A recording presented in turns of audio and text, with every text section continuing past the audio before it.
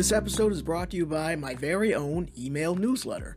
Would you enjoy having these day-to-day blogs delivered right to your inbox? You can start your day off with some thought-provoking quotes, questions, and ideas to propel you through your day.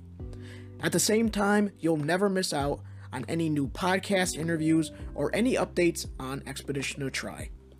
You can see what I've been reading, what I've been listening to, and any bizarre challenges I've been trying to face.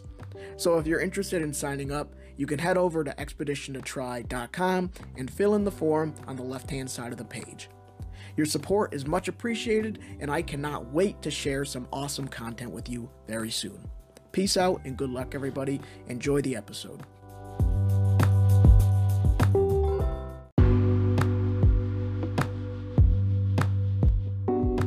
This is the day-to-day thoughts and insights for September 30th, 2022, titled Quick Solutions.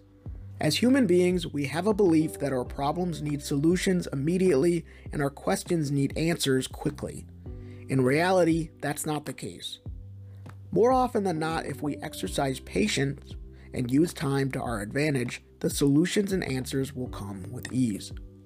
Experiencing emotions leads to our labeling them as either good or bad. When we label an emotion or event negatively, we feel we need to change it, find a solution quickly, and get on with our lives. We don't often have the solution when we go through something negative. We don't know our next step to take at that exact moment. That's a tough pill to swallow because we love instant answers and gratification. Searching for immediate answers, next steps, and formulating plans can cause excessive stress, amounting to more unwanted emotions and outcomes. We may make choices we later regret or fall down a spiral of negativity.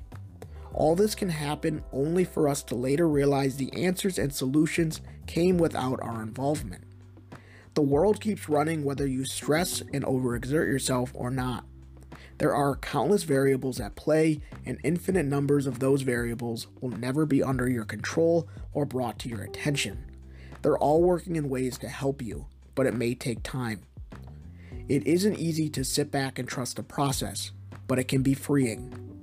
So try not to expect immediate answers to your questions and solutions to your problems. Know that what happened is over, and one day you'll understand why.